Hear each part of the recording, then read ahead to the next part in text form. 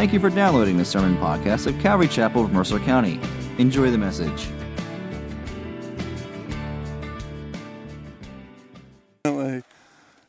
Kev knows how to talk, anyway. Good to be with you, friends. Hey, with the Choice One baby bottle, you wouldn't believe it. The last bunch of years, the budget from the resources that come in through Change is about $40,000 a year that comes in through Change. Not from our church, but from all the churches that are doing it. So believe it or not, that's a key part. I think that's like 12% of their annual budget per year. So it's a pretty key thing. So believe it or not, the little bit you put in Change, it makes a huge difference. Well, good friends, it's good to be with you. Let me throw a couple of other things out at you. Last night's Seder was so much fun. If you came, let me just say this. I thought I had it all planned. We're going to be fine. Everything will be great. I got it all organized. I even had pictures of how to set things up. And then like at 5:15, it just became mayhem. And it was awesome. I don't like it. I just want to go to a beach somewhere and forget everything. But man, it was just so great. Everyone's running around doing all sorts of things. So thank you if you were one of those people running around doing all sorts of things. It was just a lot of fun. And it got me thinking, I cannot wait till June 27th, because on June 27th, 32 of us here from Calvary Mercer are going to be going to Israel for a 12-day trip to Israel. And I felt like this was just a little taste of how awesome that trip is. So I throw it out there. There's still time. If you want to sign up, you want to join the trip, you can get on that trip. Talk to me afterwards. We definitely have 3 more seats available on the plane, and there's probably more than that. So if you would like to come, we can get you in that trip. So think about that. Talk to me if you would like to. And one last thing, you'll notice on your Easter card, I want to make sure you realize we're doing 3 services Easter Sunday instead of our normal 2. And the timing is a little different. So there's 8. There's an 8, 9:30, and 11. Okay, so a little bit different than normal. And there's children's church during the middle service, that 9:31. Okay, so please keep that in mind. We are in the book of Matthew today, so you can turn there. Matthew chapter 28 is where we have left off. We've been working our way through this book for quite a while now. And we have finally made it to our last study in the book of Matthew. I finally made it to our last study. Don't clap yet. All right, at the end, we'll do our little clap thing. We were in Nepal recently, and we had studied through the entire book of 1 Corinthians doing a pastor's conference there. And when we came to the end of the book, I was saying to the guys, back in our church in the United States, we have this little tradition. And Dan was like, we have a tradition? You're like, we do? And I was like, yes, we do, Dan. And so that is, we give like a big cheer or something at the end. So when we get done today, be ready. We're going to do a big cheer, a big clap. We have been in this book, I don't know if you remember, but since August of 2015, so 65 studies. Today is our 65th study of the book of Matthew. And my heart's desire when we started our study is, and you may recall we put a little slide up a few times, was falling in love with Jesus all over again. That we would sort of just see Jesus in a fresh light, in a fresh way, that perhaps our familiarity with him, our familiarity with the gospel, is we've kind of, another miracle. No, another miracle. This is remarkable. And look at the way this guy loves people. And look at the way that he interacts with people and heals and teaches. And so the Lord has been gracious to me, and he has ministered that to my heart. Hopefully you've come along for the ride, but I've just been blessed to look at Christ in a fresh way again these last 2 years. And so praise the Lord for that. If you haven't done so, turn with me to Matthew chapter 28. In our last study, we finished up chapter 27, and we did a portion of chapter 28. And we learned some things about the resurrection of Jesus Christ in those passages. So we had been spending time looking at his arrest, his various trials, his scourging, his beating, and so on. We spent some time considering the crucifixion itself. And then the last time we were together, we saw that there were 2 men. There were Nicodemus and Joseph of Arimathea, and how they took the body of Jesus. They got permission from Pilate to take the body of Jesus and to bury Jesus' body there before the Sabbath. And so in our study last week, we learned 3 things from Matthew 27. As I mentioned, Joseph of Arimathea and Nicodemus, and how they buried the body at a nearby tomb what had become a tomb. It was Joseph's tomb. We saw how Mary, the two Marys, observed where they put the body of Jesus. And then we saw that the Jewish council, this was on the Saturday, Jesus crucified on the Friday, on the Saturday that the Jewish council made their way to Pilate and sought permission to have a special guard that would seal the tomb. They would put that rope across it, seal it with wax, put the Roman insignia there so that nobody would move the stone, so that Jesus wouldn't be able to get out and disciples wouldn't be able to get in. And we saw that at the end of Matthew 27. In the beginning of Matthew 28, we saw that on Sunday, so Friday, Saturday, now we're on Sunday, that the two Marys return. They're going to prepare Jesus' body more thoroughly for burial. It was a quick preparation previously. They're going to spend some more time preparing his body with spices. We see that they get there and they discover that the stone has been rolled away. And they had been asking themselves, who's going to roll away the big stone? I'm not going to do it. You're not going to do it. But the angel stepped in and did so. And that the angel began to speak to them and said to them that they should go and that they should tell the disciples that Jesus had risen. And then finally we saw that as they went, that they encountered Jesus. And Jesus began to minister to them. The last thing that we looked at in Matthew 28, some of you probably wonder, why did I come last week if you're going to tell me everything we studied this week? But it's a context. The last thing that we studied was that when the Roman soldiers kind of woke up, revived from either fainting or going into shock, whatever it may be, from seeing the angel, that they went to the council and they said, hey, this is what we saw. And the council agreed to give them lots of money that they would not tell other people what it is exactly that we saw. Now, that's what Matthew tells us. The other Gospels, I gave you a homework assignment. Did anybody do the homework assignment? Thank you, Ann. You're my favorite student in the class. All right, very good. You can still do it. You got plenty of time today. You have to do it today, though, to get credit. But anyhow, it was to go to the other Gospels and try to piece the story all together. Because Matthew gives us what Matthew gives us from his vantage point, that which he deemed was necessary for us to understand the resurrection and the instructions that would follow that. The other Gospels, though, give us some additional information. So we have two slides that I want to show you. This one here is what we learned from Matthew. You can see all the Matthew on the side, the references on the side. Throw up the next one here. You're probably not going to be able to read it, but you begin to get an idea. You see where you start to see the blue enter in? This is what we learned from Luke and what we learned from John. There's another, I believe, slide as well. And see, now you see all of the blue there. So if you go to those other Gospels, you begin to get a greater sense of the fuller picture.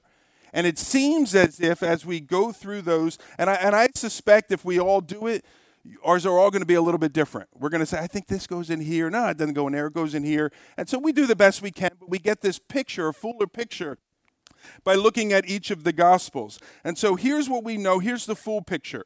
It's on Friday that Joseph and Nicodemus are given permission to bury Jesus' body. It's on Saturday that a special guard is assembled to seal the tomb. It's on Sunday that the two Marys return with the body, with spices to prepare the body, and that they encounter this angel. And Luke tells us that they discover that there's no longer a body there in the tomb, and that the angel then gives them instructions to go and tell the disciples, which they do, Luke tells us. Now, here comes the material that Matthew doesn't give to us. The Gospel of John tells us that the women go and tell Peter and John what they're supposed to do, Peter and the other disciples, in particular Peter and John, that Peter and John race to the tomb, they discover Jesus' body is there, and that Mary seemingly comes behind them. She's running behind them and arrives at the tomb while they are there. John 20, verses 8 and 9 tells us that Peter and John leave the tomb convinced that the body's not in there, but not necessarily convinced that Jesus rose from the dead. So, yep, the women were right. No body in there. Now, what does that mean? And they begin to go away to ponder that. And then we learn in John 20:15, with Peter and John gone, that Mary encounters Jesus and believes initially that he's the gardener. She says, sir, tell me where the body is. I'll go get it. I'll carry it home. And then eventually Jesus says to her, Mary. And perhaps Jesus said her name in a particular way. I don't know, but she knows immediately that it's the Lord. Luke then picks up, tells us Mary returned once again to all of the disciples and explained these things. This is roughly the same time that the guards are telling the council about what happened. And then presumably while Mary is meeting with the disciples now for a second time, that's when Jesus meets with those two disciples on the road to Emmaus. You see all this stuff that is happening in the span of this little bit of time period that Matthew doesn't give us. So there's a whole bunch of things that are going on. But it seems as if Mary is meeting with the disciples and Jesus is meeting with those two disciples on the road to Emmaus, where he reveals himself. That's Sunday afternoon. And then finally we know it is Sunday evening that Jesus appears to the 10 disciples in Jerusalem. Judas is not there. He went out and killed himself. And Thomas is not there with them. But Jesus appears to those 10 disciples, and then 8 days later, he appears to the 11 disciples, Thomas there with them, again in Jerusalem. So there's a whole bunch going on between chapter 28, verse 15, and chapter 28, verse 16 in the book of Matthew. And that's why I gave you the homework assignment. If you didn't do it, you need to do it. Let me read our passage. Verses 16 to 20 in Matthew says this, "Now the 11 disciples went to Galilee, to the mountain to which Jesus had directed them. And when they saw him, they worshipped him, but some doubted. And Jesus came and he said to them, 'All authority in heaven and on earth has been given to me. Go therefore and make disciples of all nations, baptizing them in the name of the Father and of the Son and of the Holy Spirit, and teaching them to observe all that I have commanded you. And behold, I am with you always, even unto the end of the age.'" Now it's encouraging. Verse 16 is encouraging because the disciples do what they had been commanded to do. Remember, Jesus had told Mary to tell the disciples to go to Galilee, and there he would meet them.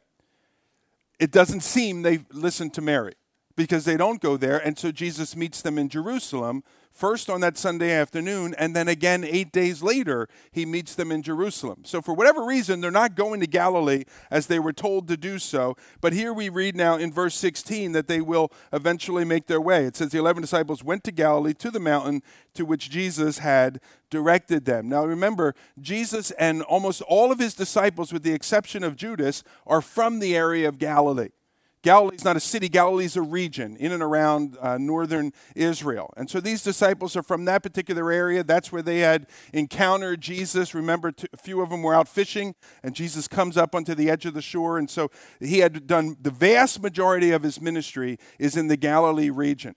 As far as chapters in the Gospels, many of them are down in Jerusalem. That's covered in the Gospels. But the vast majority of time Jesus spent was in the region of Galilee. And that's where he was teaching his disciples and doing the ministry, much of the ministry that he was doing. And so familiar ground for the disciples. And so perhaps they went to a familiar place, their little spot out there on one of the hills that surround the area of the Galilee. And there, he begins to minister to them. Now we know some other things occurred. John chapter 21 speaks of an early morning fish breakfast. That sounds terrible to me, but apparently they liked it. So they have this early morning fish breakfast. We read that in John chapter 21. Also in John chapter 21, we read of a private meeting that Jesus had with Peter. Just the two of them. "Peter, do you love me? You know that I like you, Lord." No, do you love me? "Lord, I'm affectionate for you." "Lord, Peter, do you love me?" "Lord, you know all things. You know I'm a mess. You know I blew it. You know I strayed from you. You know where my heart is." And Jesus restores Peter, John 21, 15 to 19. 1 Corinthians chapter 15, Paul tells us that it's during this time frame that Jesus appears to over 500 disciples at one time. We don't read anything about it in the Gospels, but Paul tells us that event occurs somewhere during this particular time frame. So there's a number of things that are happening, just as there were a number of things happening before that Matthew doesn't give us. There's a number of things that are happening after that Matthew doesn't give us as well. But you have these appearances. Now, it's significant to know that Jesus appeared to over 500 people at one time. It would be significant that he appeared to 11 or 12 people at one time, but he appears to over 500 people. And here's why it's significant. Some would suggest that the disciples were in such a state emotionally. Their best buddy had just died, this one that they loved, the one that they thought was the Messiah. They had seen all of this. It was a shocking experience. They were filled with fear, that they were in this place where they didn't actually see Jesus. They didn't actually interact with Jesus, but they hallucinated what they saw. Now, folks that do this sort of thing, psychiatrists, psychologists, I don't know, somebody that does this sort of thing, they will tell you that might be the case if it was one person that saw Jesus. So if it was just Mary, if Mary was the only one ever that had seen the risen Lord, we might be able to say, you know what, poor Mary, emotional state, she hallucinated the whole thing. But 500 people don't hallucinate the same thing at the same time unless LSD is being passed around. All right, so 500 people being in that experience, receiving this interaction with the Lord is an actual event that takes place here. And so these are not hallucinations, but actual appearances, actual interactions. And verse 17 of the chapter says that when the disciples saw Jesus, it's not the first time they saw him, but when they see him in this particular instance here, it says in verse 17 that they worshiped him. And remember, worship is far more than the songs that we sing. Worship can happen during the songs that we sing. It doesn't always happen, even though we call it worship. We're going to have a time of worship now. It doesn't always happen necessarily, but worship is something that happens outside of the singing time as well. And so it's not surprising that these folks see Jesus, they're interacting with Jesus. Jesus, no doubt, is teaching them and explaining things to them. And so it's not surprising that they worship him, because isn't that what happens in our life? When we come into the presence of the Lord. Now, certainly we know that the Lord is omnipresent. So the Lord is everywhere we go. But what I mean by that when I say we come into his presence, or when we pray, you know, Lord, we just invite your presence in a special way into this particular time. I think Jay even today mentioned, Lord, we're thankful for your presence here this morning. What we're talking about is in a special way where there's a sense of his presence in this place. There's a sense of his working in my life in that particular moment. Special times when we get a glimpse of his goodness. And it just sort of floods our heart, a glimpse of his glory. And our hearts respond in those instances by worshiping. Because really, what else is there to do? It's in those times when we realize in a fresh way his love for the unlovely that our hearts begin to swell. Particularly when you realize you're the unlovely, and yet the Lord still loves you. And you know that. And your heart begins to just enlarge, and you find yourself saying, Lord, you are just altogether different from me. You're altogether different from anybody that I know. You're good, and you begin to worship him. It's in those times when we see that the Lord is sovereign over circumstances that our hearts are compelled to worship the Lord. We say, Lord, I don't know what's going on with the circumstances, but I trust you. Because I see that you're sovereign, I see that you're in control, and I know that you can be trusted. Our hearts begin to worship. It's when we discover the truth. Now, we can read it in a page, but it's when we discover the truth of a verse, like, even though I walk through the valley of the shadow of death, I will fear no evil, for I know that you are with me. It's when the circumstances of life bring us to that place, and we know that he is with us in that place, that our hearts begin to worship him. And so it's no different from what the disciples are experiencing here. They're in a circumstance, they're in a place where the knowledge of the Lord is too wonderful to contain. And all they are left with doing is worshiping. David describes it this way. In Psalm 139, he said, O Lord, you have searched me and you have known me.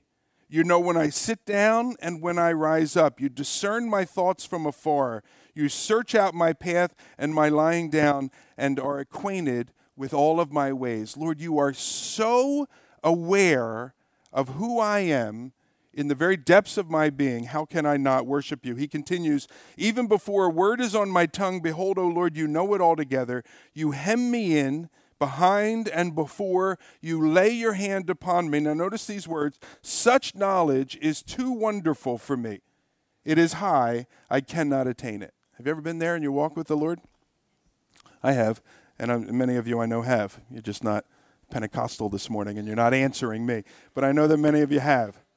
It's when there is an awareness of God's presence and God's work in our lives. That's what David is describing. And it leaves us in this place of wonder and worship. And so you have these disciples. They're seeing, they're interacting with Christ in his resurrected body. They are fully aware of what Christ went through just days or weeks maybe at the most earlier that he was once dead and now he is alive and interacting with them. They are aware of, they're realizing the reality that because he lives, they know that one day they too will live on eternally. And so, again, the response is to worship him. Now, I pointed this out, I think it was last week, that Mary, you may recall with Mary, she fell down at the feet of Jesus and worshiped him, and that Jesus received that worship. And we talked about other examples in the scripture where people would fall down either before humans, prophets, or things like that, or they'd fall down before angels, and they would worship those servants of God. And each time the prophet, the angel, whomever, they would say, no, don't do that. But here Jesus, in the case with Mary, receives their worship. In the instance that we have here, Jesus receives their worship. There are those that will tell you, yes, I understand, this is what they'll say, I understand that people believe that Jesus is God, but Jesus never said that he was God. People will tell you that. Don't believe that lie. His act of receiving their worship without putting a stop to it would be blasphemous if it were not true. And so the very fact that he continues to receive it, he is either an evil man doing what he should not be doing, or he's God in the flesh. And so he receives their worship. Well, some will say, well, they may have worshiped him, but that was never what Jesus intended. They were just misguided disciples. Again, the reality is the fact that he receives their worship is statement enough. Now notice Matthew adds in verse 17, but some doubted. There are different words in the Greek language for doubt, sort of degrees of doubt. This particular word that is being used here is not designed to communicate that there were some that are looking at the risen Lord, standing there in front of them, interacting with them, and that there were some that said, that's Jesus, risen again from the dead, but that there were others that said, no, that's not Jesus, risen again from the dead. What's trying to be communicated here is this sense of there were some that were there that were saying, this is too good to be true.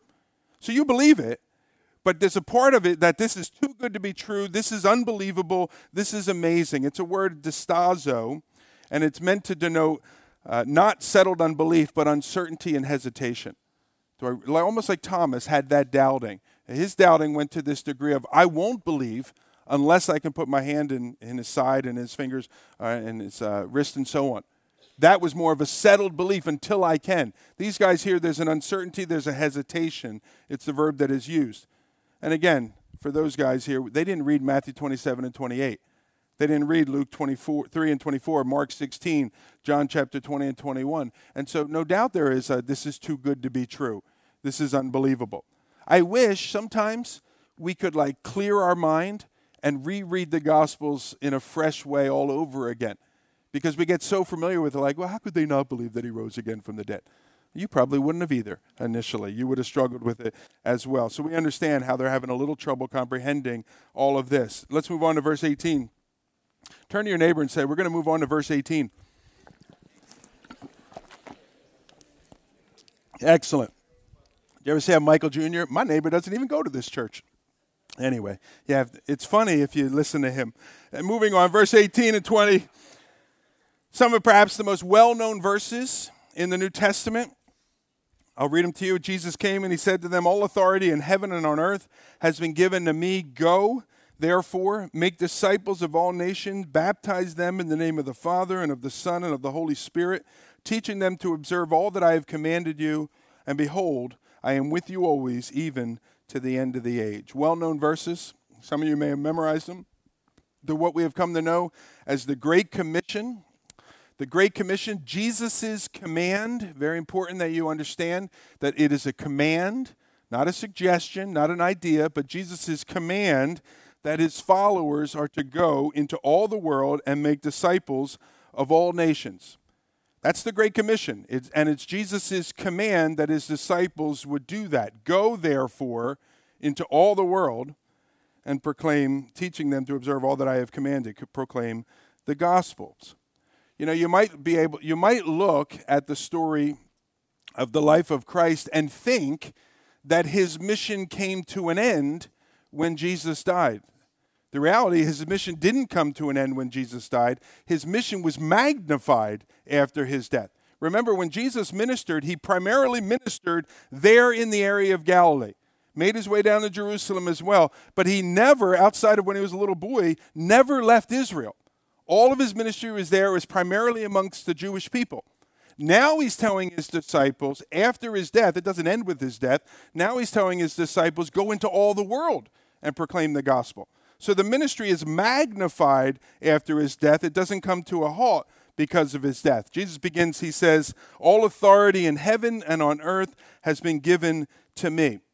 And the instructions that follow, because all authority has been given to him, the instructions that follow are more than a suggestion, and they're more than an idea, but they're an authoritative command from our commander.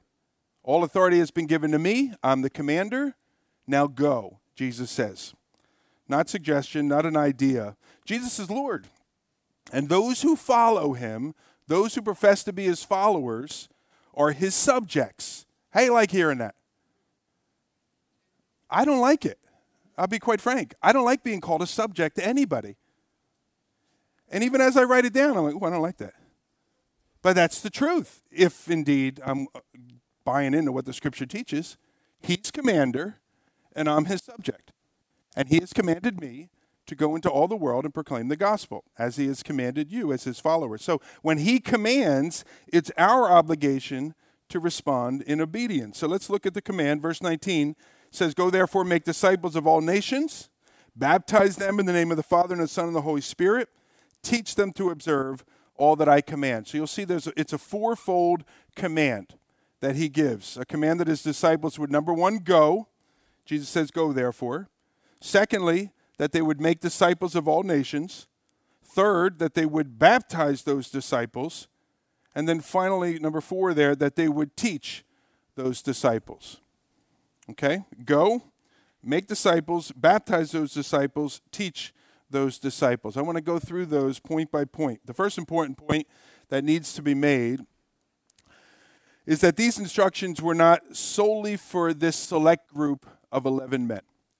So Jesus wasn't telling these 11 men what they were supposed to be doing, or perhaps there was more people there on the mountain as well. He wasn't just telling them, those that were assembled there with Jesus, but these are instructions for Jesus' disciples for all time and in all places. So if you are a follower of Christ this morning, these are instructions for you.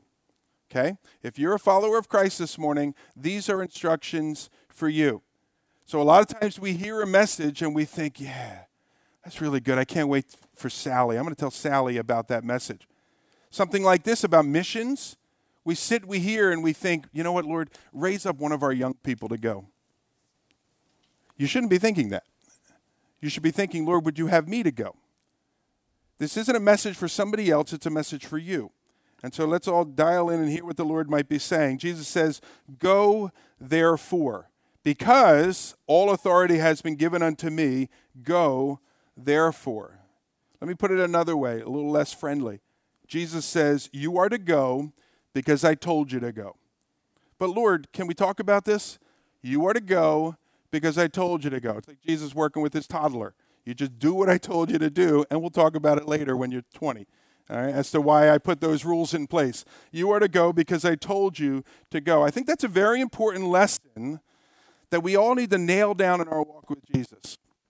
This isn't one of those, well, you have your walk, I have my walk. This is something we all need to nail down in our walk with Jesus, and that is that the follower of Christ is no longer the one that is to be in control of their own lives. If you are a follower of Christ, you are no longer to be the one in control of your life. We think that we should be, but the reality is all authority hasn't been given to us. All authority has been given to him. So if he says go, we are to go. And I think too often as believers, we have this mindset that, Lord, you know what? I have a lot of respect for you. Feel free to recommend anything you think would be good for me, and I'll take it into consideration. I think we have that mindset. Now you say, no, that's not me. Let's look at your life and look at your pattern in your life. You're probably thinking here, not a safe place today. I don't feel comfortable or whatever. But it's something that we need to hear. We have this mindset the Lord can recommend, but if he begins to command, well, then he's stepping way over the line. And again, we may not come out and say that, but sometimes the way we respond to his leading in our lives sure gives the impression that that's what we believe.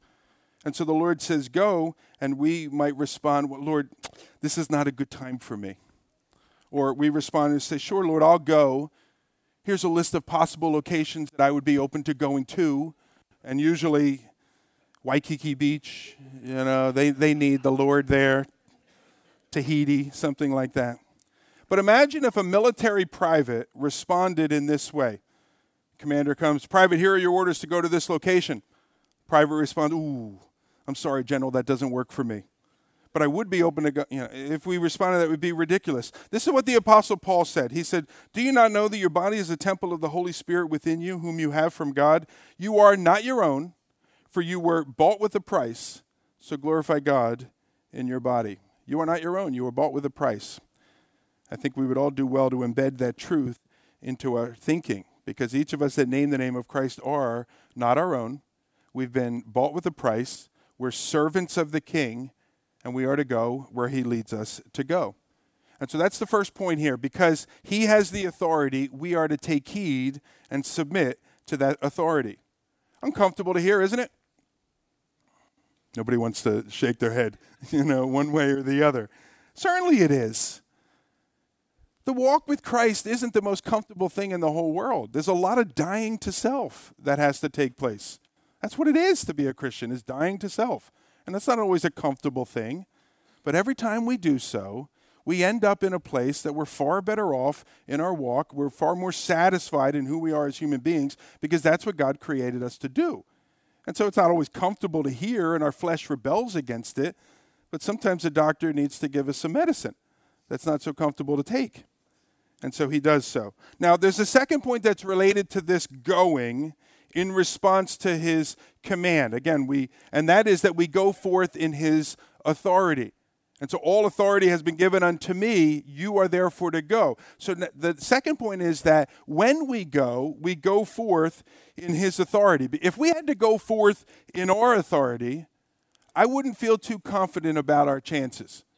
And so we go to some foreign country, for instance, and we step on the scene, and we're here from the United States, we're here from this church in New Jersey, and we got a message to tell you. Nice to have you. Thanks for coming. Who would be impressed by that? We don't go forth in our own authority, we go forth in the authority of Jesus. And so when we go forth, we can be supremely confident, because it's his authority that sends us. It's his authority that directs us. It's his authority that enables us. And that takes all the pressure off of you and me. I don't even have the pressure of having to come up with a message to share. I just communicate the message that my general gave me. And so all the pressure comes off of us. And as we go, we can go confidently, because all authority has been given to him, and he has commissioned us. So that's his first idea about authority. The second point I want you to take notice of is the command, go therefore. It's a particular tense in the language which doesn't speak of going once and for all, sort of like, I can't wait till July 25th because we're going to go or something. But the way that it could be written is as you are going. And I think that is very significant, that it is not one big time that I'm going to go and I'm going to do it, but it is as I am going. It's not that we're supposed to wait for that big moment to go and do ministry, but rather to be doing ministry as we are going. And if you are a writer-downer, please write that one, that we are to be doing ministry as we are going. What that means is that the normal course of our lives as believers is to be making disciples. Not waiting for the opportunity to go to Nepal or Kenya or Belize or somewhere else in the world, but that the normal course of our lives is to be making disciples. And so when we go to school with the intention of making disciples. When we go off to work, we do so with the intention of making disciples. As parents, when we interact with our children, we are on mission to be making disciples. When you go out to get the paper. Anybody read a newspaper anymore? Probably not. But some of you do, all right? And you go out to get your paper, and the chances you might run into the neighbor, you go out to get the paper on mission to make disciples. As you are going. It's a mindset that looks for every opportunity to be on mission. The current buzzword out there today is to be missional, that your life is one of being on mission. Now, I've been on enough short-term mission trips to have had repeated conversations with fellow mission team members. And they'll typically say something like this: man, it is so easy here, fill in the country, in Belize, in Nepal, in Kenya, in Honduras, wherever it is. We've gone all over the world, I forget, as a church. It's so easy here in this particular country to share with people. People here are so open to that as compared to back home. The reason why it's so easy to have that conversation, that they just seem to fall into your lap, is because when you're there, you're on mission. Your mindset is different when you're there. Because in your normal course of life, someone will say, and they'll grab their hair in their head and they'll say, life is just confusing. I wish my life had a sense of meaning and purpose. I wish I knew why I was even here on this earth. And your response is something like, hey, good luck with that. All right? Here in America, because you got somewhere to be. You got to get back from break and get back to work. You got to get back from lunch, you get back to work. You got to get your kids to the next place that they have to be. And so you're not on mission. And you pat them on the shoulder and wish them well. But when you are overseas on an official mission trip, it's in those instances where we respond, we thank the Lord. Lord, you're dropping this in my lap. This is amazing. Give me the words to speak. And you go for it, and you begin to share. Why is it so much easier when you're on an official mission trip? Because you're on mission. And Jesus is calling each of us to be on mission here on this earth. When you're on mission, you wake up and pray fervently for opportunities to communicate the good news and the forgiveness of sins. When you're on mission, you look for every opportunity that may be an open door. And that door might just be cracked a teeny bit, but you get your foot in there and you squeeze in and you start to communicate with people. You're excited about the opportunity. You're cognizant of the fact, I'm leaving here in a week. Time is short. And so you look for every chance that you have. We don't always do that when we're living in our daily lives. Jesus is telling us that we need to be. As you are going, Jesus calls us to be in mission, on mission as we are going. And so I'd encourage you, look at your life, your daily living, look at it each day as if it is a mission. Make disciples in your home. Raise them up. Be on mission to do that. Be on mission to reach people at your place of work, at the ball field, at the gym, in your neighborhood. Wherever you go, be on mission. And may I do a little more than even just encourage you to think that way. May I remind you that Jesus commands you to do that. So it's not just a good idea. This is what Jesus commands you as his follower. Let the Lord speak to your heart. Now, secondly, turn to your neighbor and say, man, he's only on the second point.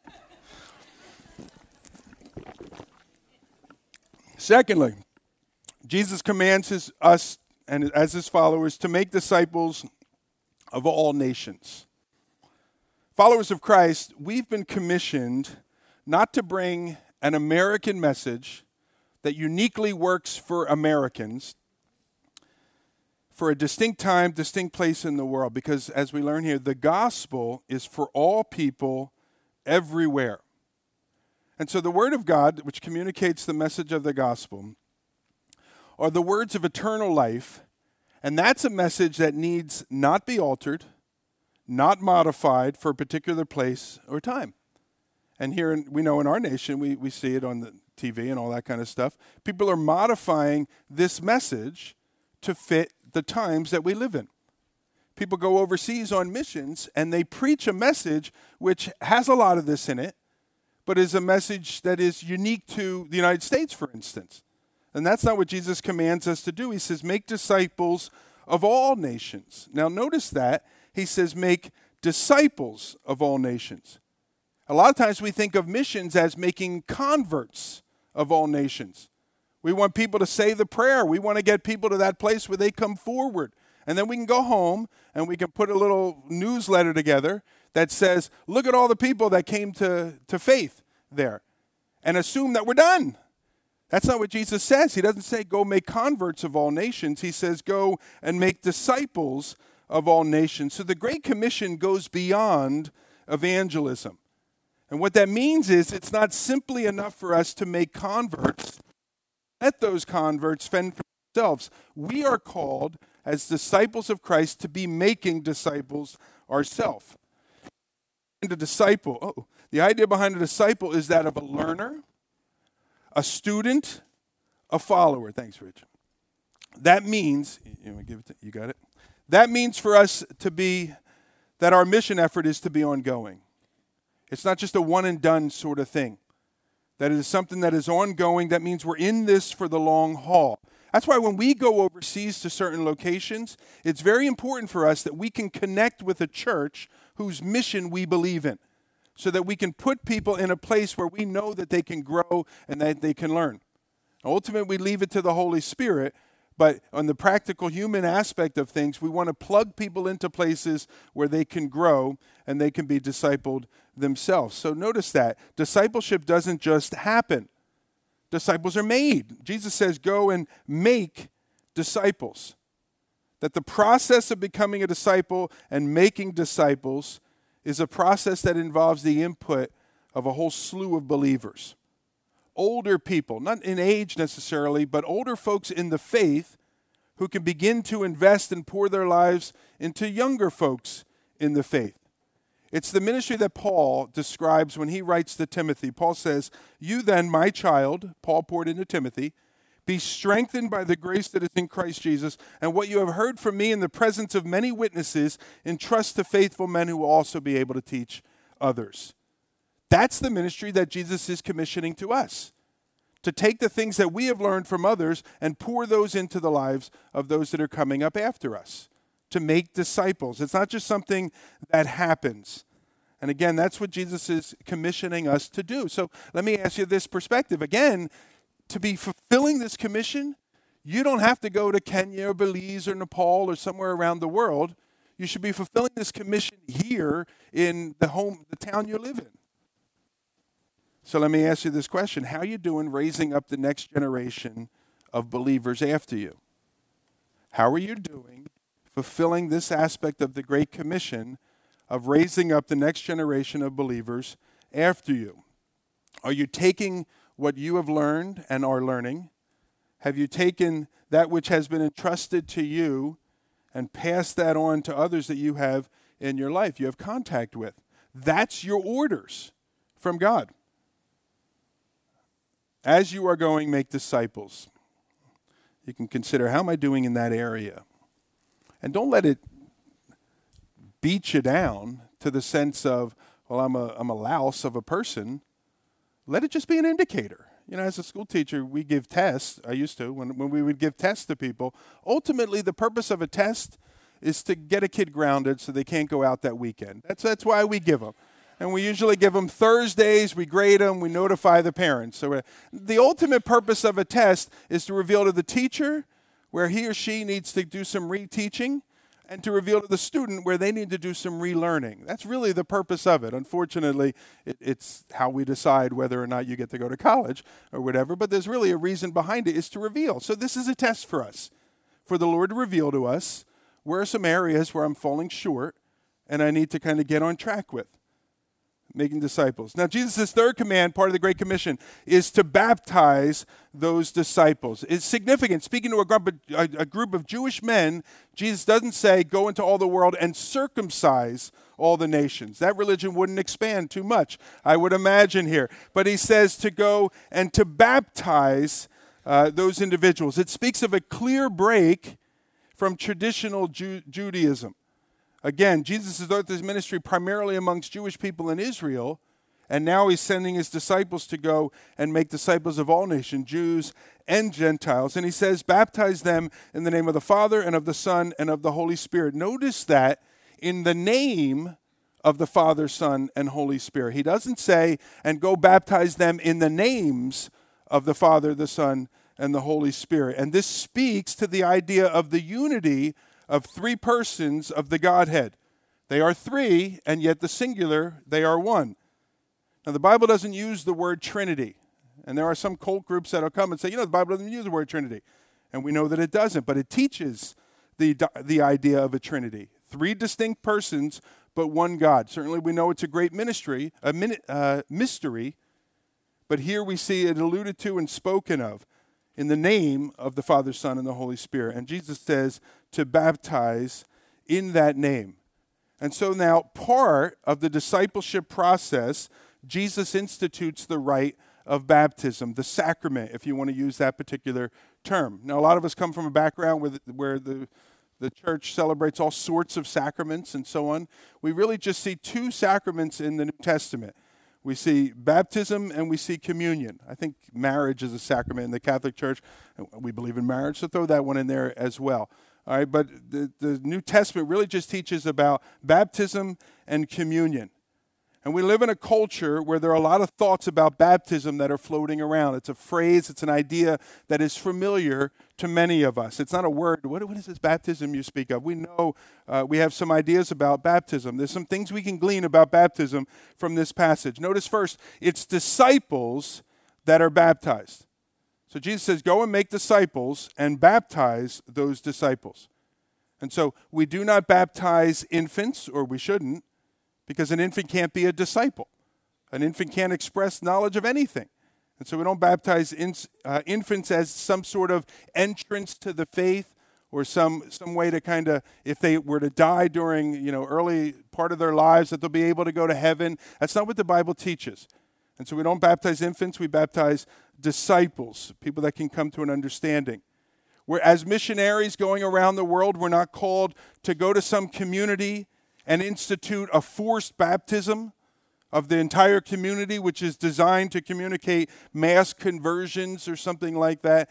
And then, now that you've all converted to faith, quote unquote, we'll teach you. That's not where the order is wrong. We are to baptize disciples. We are to make disciples and then baptize those disciples. Baptism is an act of publicly identifying with the Father, the Son, and the Holy Spirit. It's an act of publicly identifying for myself. It's a statement to myself. I'm a follower of Jesus Christ. And it's a statement to the world as well. And that's why we do public baptisms when we do them. It's why we started taking pictures and putting it on Facebook. So now all your friends know that you publicly identified, whether you want them to or not. Now they know. Maybe we shouldn't do that, but whatever. It is what it is. Remind yourself of this. Remember, baptism will never save a person. Baptism will never save a person. Baptism is a sign of the salvation a person has already received. So oftentimes we'll say here, baptism is an outward sign of an inward work. The work happens on the inside. Outside is just a demonstration of that.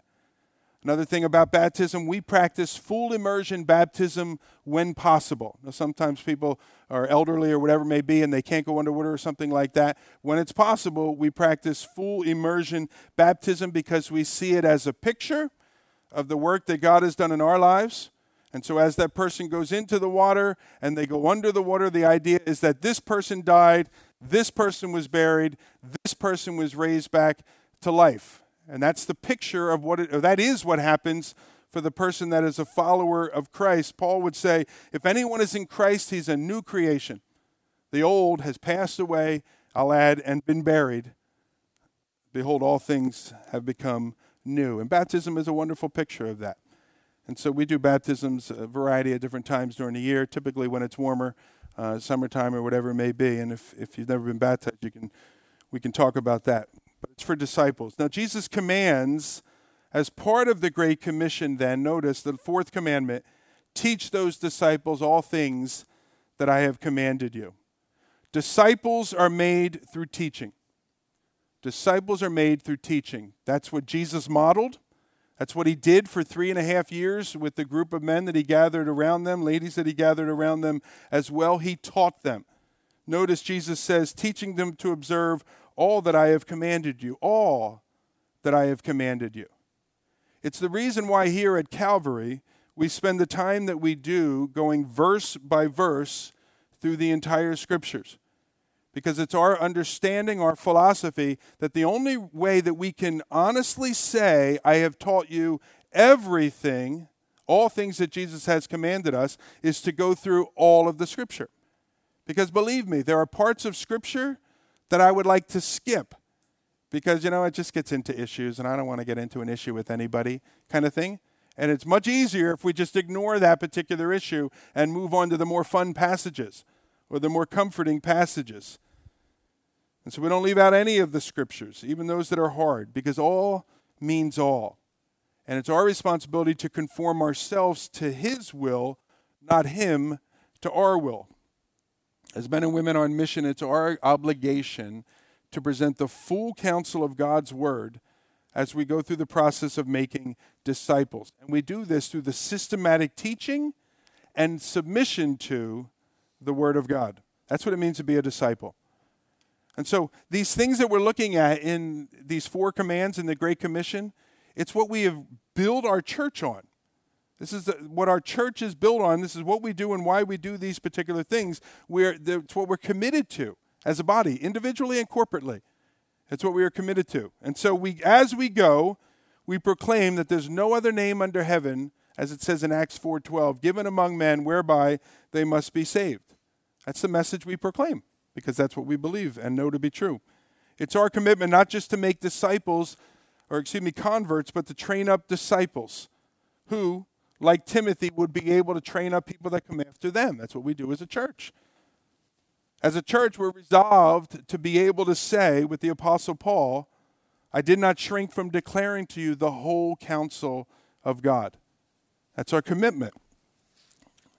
I'm not sure we're going to get there based on the fact that we did 2 years in Matthew, but that's our commitment. That's what we're working toward. And we believe it's Jesus' command for us to do. And now the most encouraging words maybe of this passage. Look at verse 20. Behold, I am with you always, even unto the end of the age. And so not only do we go forth in Jesus' authority, but we go forth with Jesus. I don't know if you've ever been in a circumstance where you're a little nervous and you just say to someone, well, would you go with me? Would you go with me? And then you go together into that instance there. Well, we bring our commander with us. Jesus says, behold, I am with you always. He does not just send us out on our own, but instead He promises His constant presence at all time. And that's incredibly encouraging when the task seems too daunting or when the task seems beyond us. It's incredibly encouraging to know that He has promised to be with us, to guide us, to equip us, to strengthen us. Our job is simply to obey as He directs us. And so, follower of Christ, have you been on mission? You've seen the life of Christ. We've studied through the book. Are you mindful of His commission upon your life to make disciples of all nations? This is not the job of the professionals. Well, we have missionaries that we support to go do that work. This is each one of our jobs. Are you mindful of that reality? And are you yourself growing as a disciple in your knowledge of His will? And we don't just do this for knowledge to get ribbons, of your submission to His will, of all those things that He has commanded us. It is an incredible privilege that men and women, young people like ourselves, would be commissioned by the King for what He has commissioned us to do. It's an incredible privilege, and we don't take it lightly. And so, as we close out our study of the life of Jesus as told by Matthew, my prayer has been through this, that our hearts would be captured in a fresh way by the wonder of the workings of our God. And that like the disciples there in Galilee, we would be moved to worship just as they did. That's been my prayer. I'm praying continually that the Lord will continue to do that in each of our hearts. Amen. Would you pray that with me? Amen. Let's pray. Father, we thank You for this study. Lord, what a gift the Word of God is to us. I cannot imagine what our walks would be like if we didn't have access to it. And Lord, we even know today that there are some of our brothers and sisters around the world that don't have access to it, or it's a very limited access with just a few pages or maybe a book of a certain part of the Bible. And so, Lord, we are incredibly grateful. We thank You for the opportunity to look into it this last couple of years and to consider Your Son. Lord, to try and look at it with fresh eyes and to be blown away just as those that were amongst the Lord were blown away. Lord, I pray that this kind of heavy talk here today, this command that we are to be living our lives on mission, Lord, that would really take up root in our hearts. It wouldn't be something that we sort of consider for a little while and then we let it fade away, or we get busy with other things so that we can block the thought. But Lord, that it would just take up root in our hearts, and it would indeed bear much fruit, that we would be an on-mission people. And Lord, that you would use us, as Kevin prayed earlier, to reach this community, to reach this state, Pennsylvania, to reach our nation and the world. And Father, we thank you that your Son goes with us, and that we're not alone in this mission. And we rejoice in that truth. And we pray our prayer in Jesus' name. Amen.